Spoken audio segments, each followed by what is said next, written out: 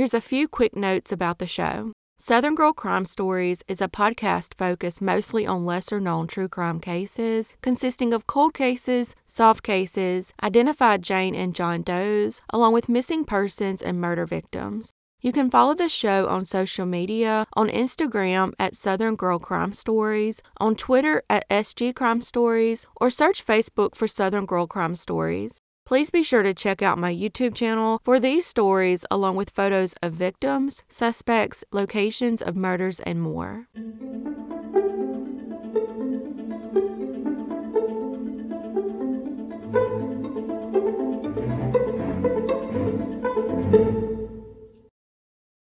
Hello, my name is Brian Beasy Douglas. I'm an independent journalist based outside of Cleveland, Ohio. I called this press conference today in order to bring attention to the allegations of prosecutorial misconduct against Senior Assistant Attorney General Dan Casares. I started looking into this story nearly a year ago, and it is quite frankly too big for me to cover alone. Dawn Marie Pasela was born on June 25, 1985, to Karen and Vietnam vet Edward Pasela, who went by Ed. Growing up, Dawn was described as a curious and high-spirited little girl. She loved playing volleyball and softball in school and was considered a very talented player. She quickly became a leader, surrounded by many friends and family who couldn't help but love her stubborn wit and rebellious nature. In college, Dawn graduated at the top of her class at both Cleveland State and Cuyahoga County Community College, where she was president and founder of Phi Theta Kappa, a member of the National Honor Society's Dean List, and an important participant in the Criminal Justice Club.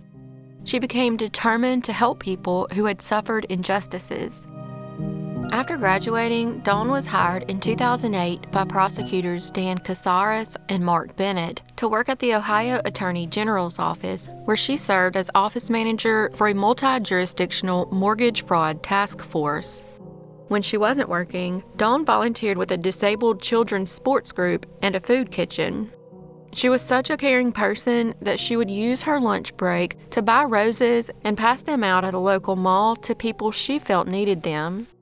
However, in 2009, everything changed when Dawn was ordered to engage in less than ethical business practices for the prosecutors she worked for. They were prosecuting real estate broker Anthony Tony Viola for allegedly stealing $46 million in what they called the nation's largest mortgage fraud scheme.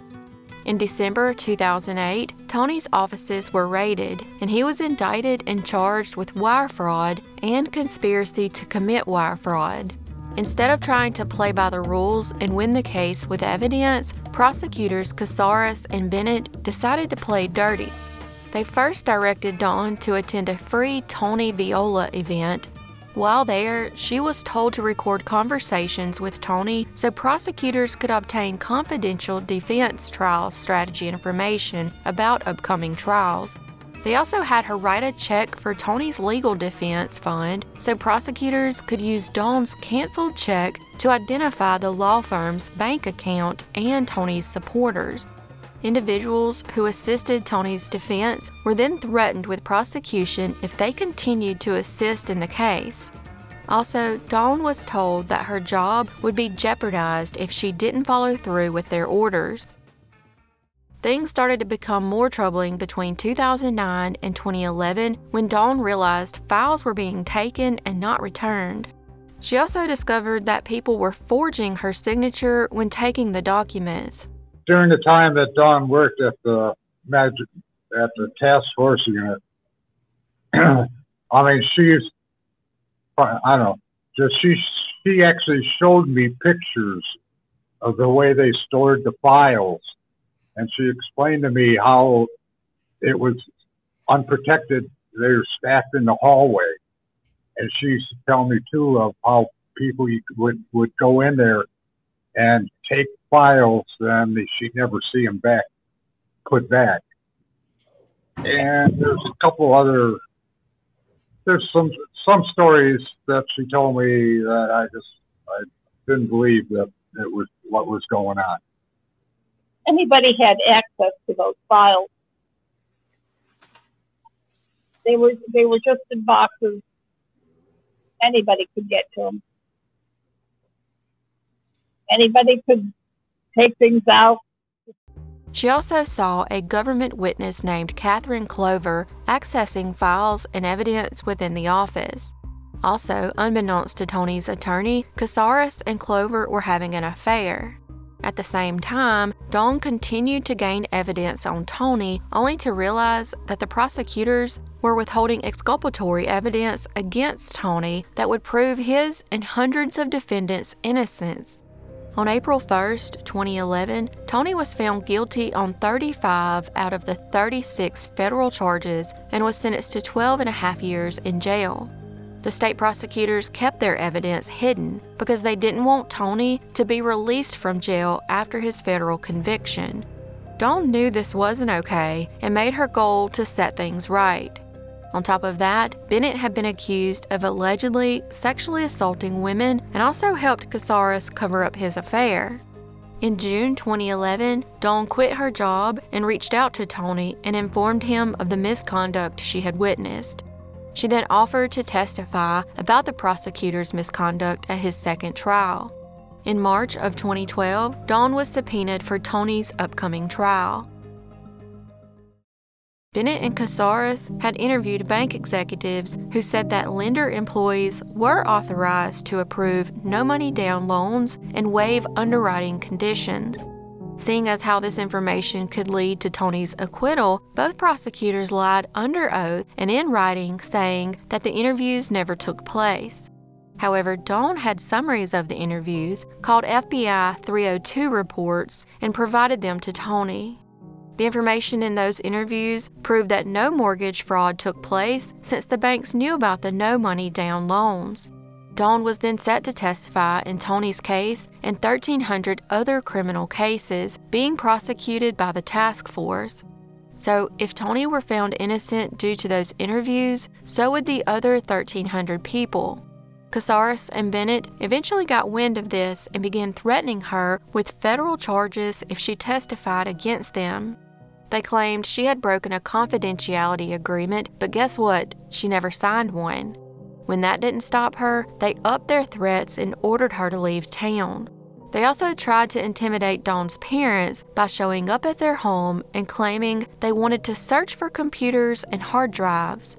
Thankfully, Ed wasn't intimidated and told them to go get a warrant, which they never did.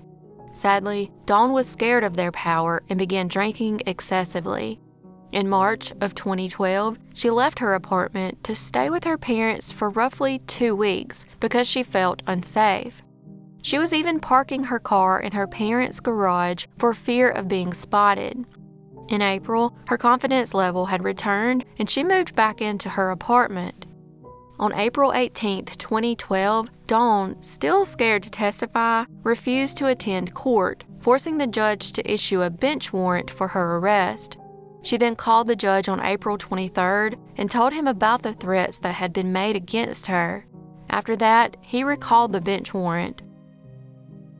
On April 24th, her parents visited her apartment and decided to pour out all of her alcohol to prevent her from drinking so much. The next day, on April 25th, Ed returned to her apartment to check on her. When Dawn didn't answer the door, he asked the maintenance to open it for him. However, they refused, so he called the police and asked for a welfare check. Due to the scary circumstances she was dealing with, this wasn't the first time her father had requested a welfare check. The other welfare checks had resulted in only 1 or 2 officers showing up. Strangely, 6 officers arrived at the same time, which made Ed believe they knew something he didn't. Upon entering her apartment, she was found deceased. They also found a window open and the heat set to 80 degrees. It was almost like her killer was trying to speed up decomposition. On top of that, 3 cell phones were found and her computer was missing. Dawn's family was not allowed to identify her because they were told her face was in too bad of shape. Strangely, the Parma police failed to collect the cell phones or any evidence for that matter. They also never canvassed the area around her apartment, never interviewed witnesses, never obtained surveillance video, and never coordinated any investigation with the medical examiner's office. Cell phone records indicate that an ongoing call was placed on Dawn's cell phone in her apartment at 4:39 a.m. the day her body was found. This is suspicious considering Dawn's time of death was roughly 18 to 24 hours before her body was discovered. So who made the call? While they found she had an excessively high blood alcohol level of 0.59, they never performed a thorough autopsy. They gathered no further evidence and concluded that her death was accidental. This is even more strange considering Dawn's parents dumped all the alcohol on the day of her death. Plus, no vomit was found, which would suggest she drank too much. Did someone force her to drink? Was her alcohol level a lie? Since police immediately believed her death to be an accident, they never even looked at the possibility of foul play. Of course, there's also the possibility they were told not to investigate. It was later discovered that on the day Dawn's body was discovered, Casares had suspiciously disposed of his laptop. Around this same time, it was also discovered that police never mentioned the 3 cell phones in their report.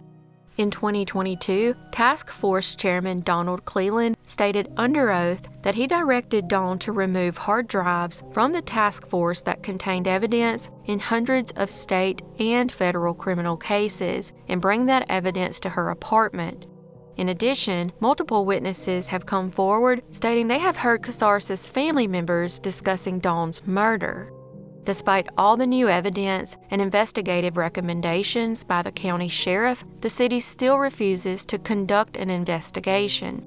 However, in 2023, attorney Kim Correll began assisting the Pasela family and asked law enforcement officials to reopen an investigation into Dawn's death.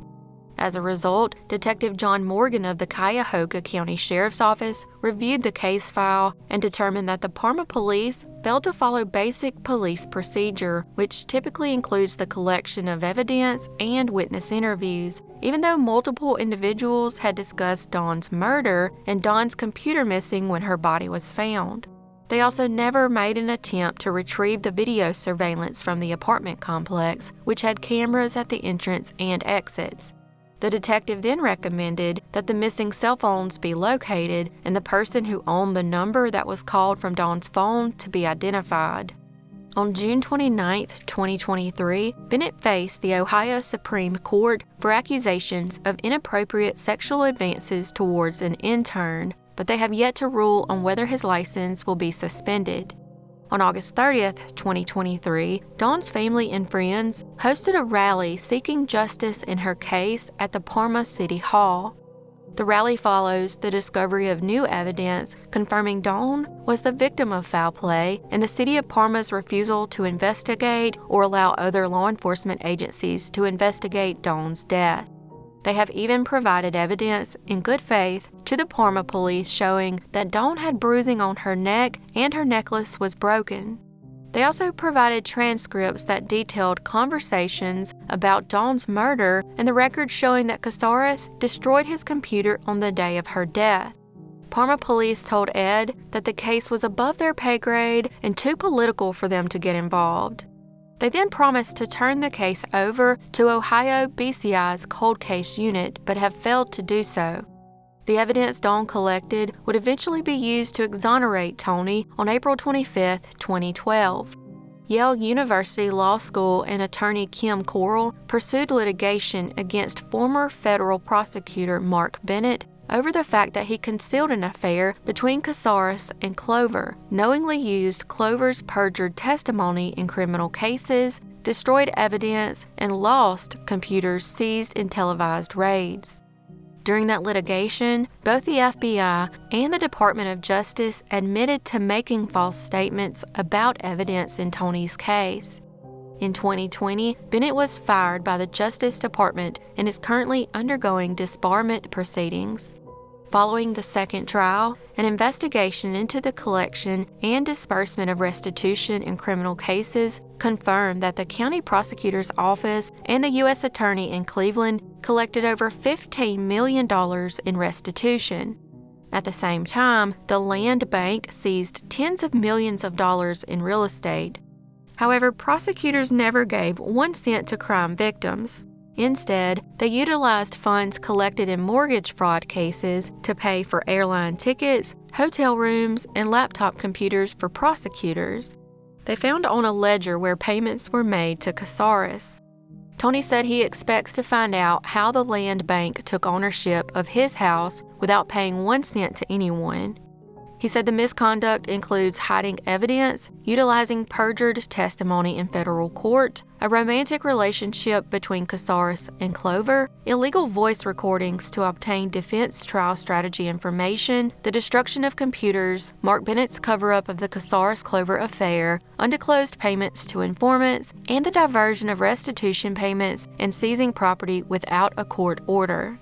In May 2020, Tony was released on house arrest after spending the last 9 years in a federal prison. If you want more details about Tony's case, go to freetonyviola.com and check out their evidence locker, which includes 600 pages of emails between Casares and Clover. Sadly, as of 2023, Dawn's killer has never been found, and this case remains unsolved.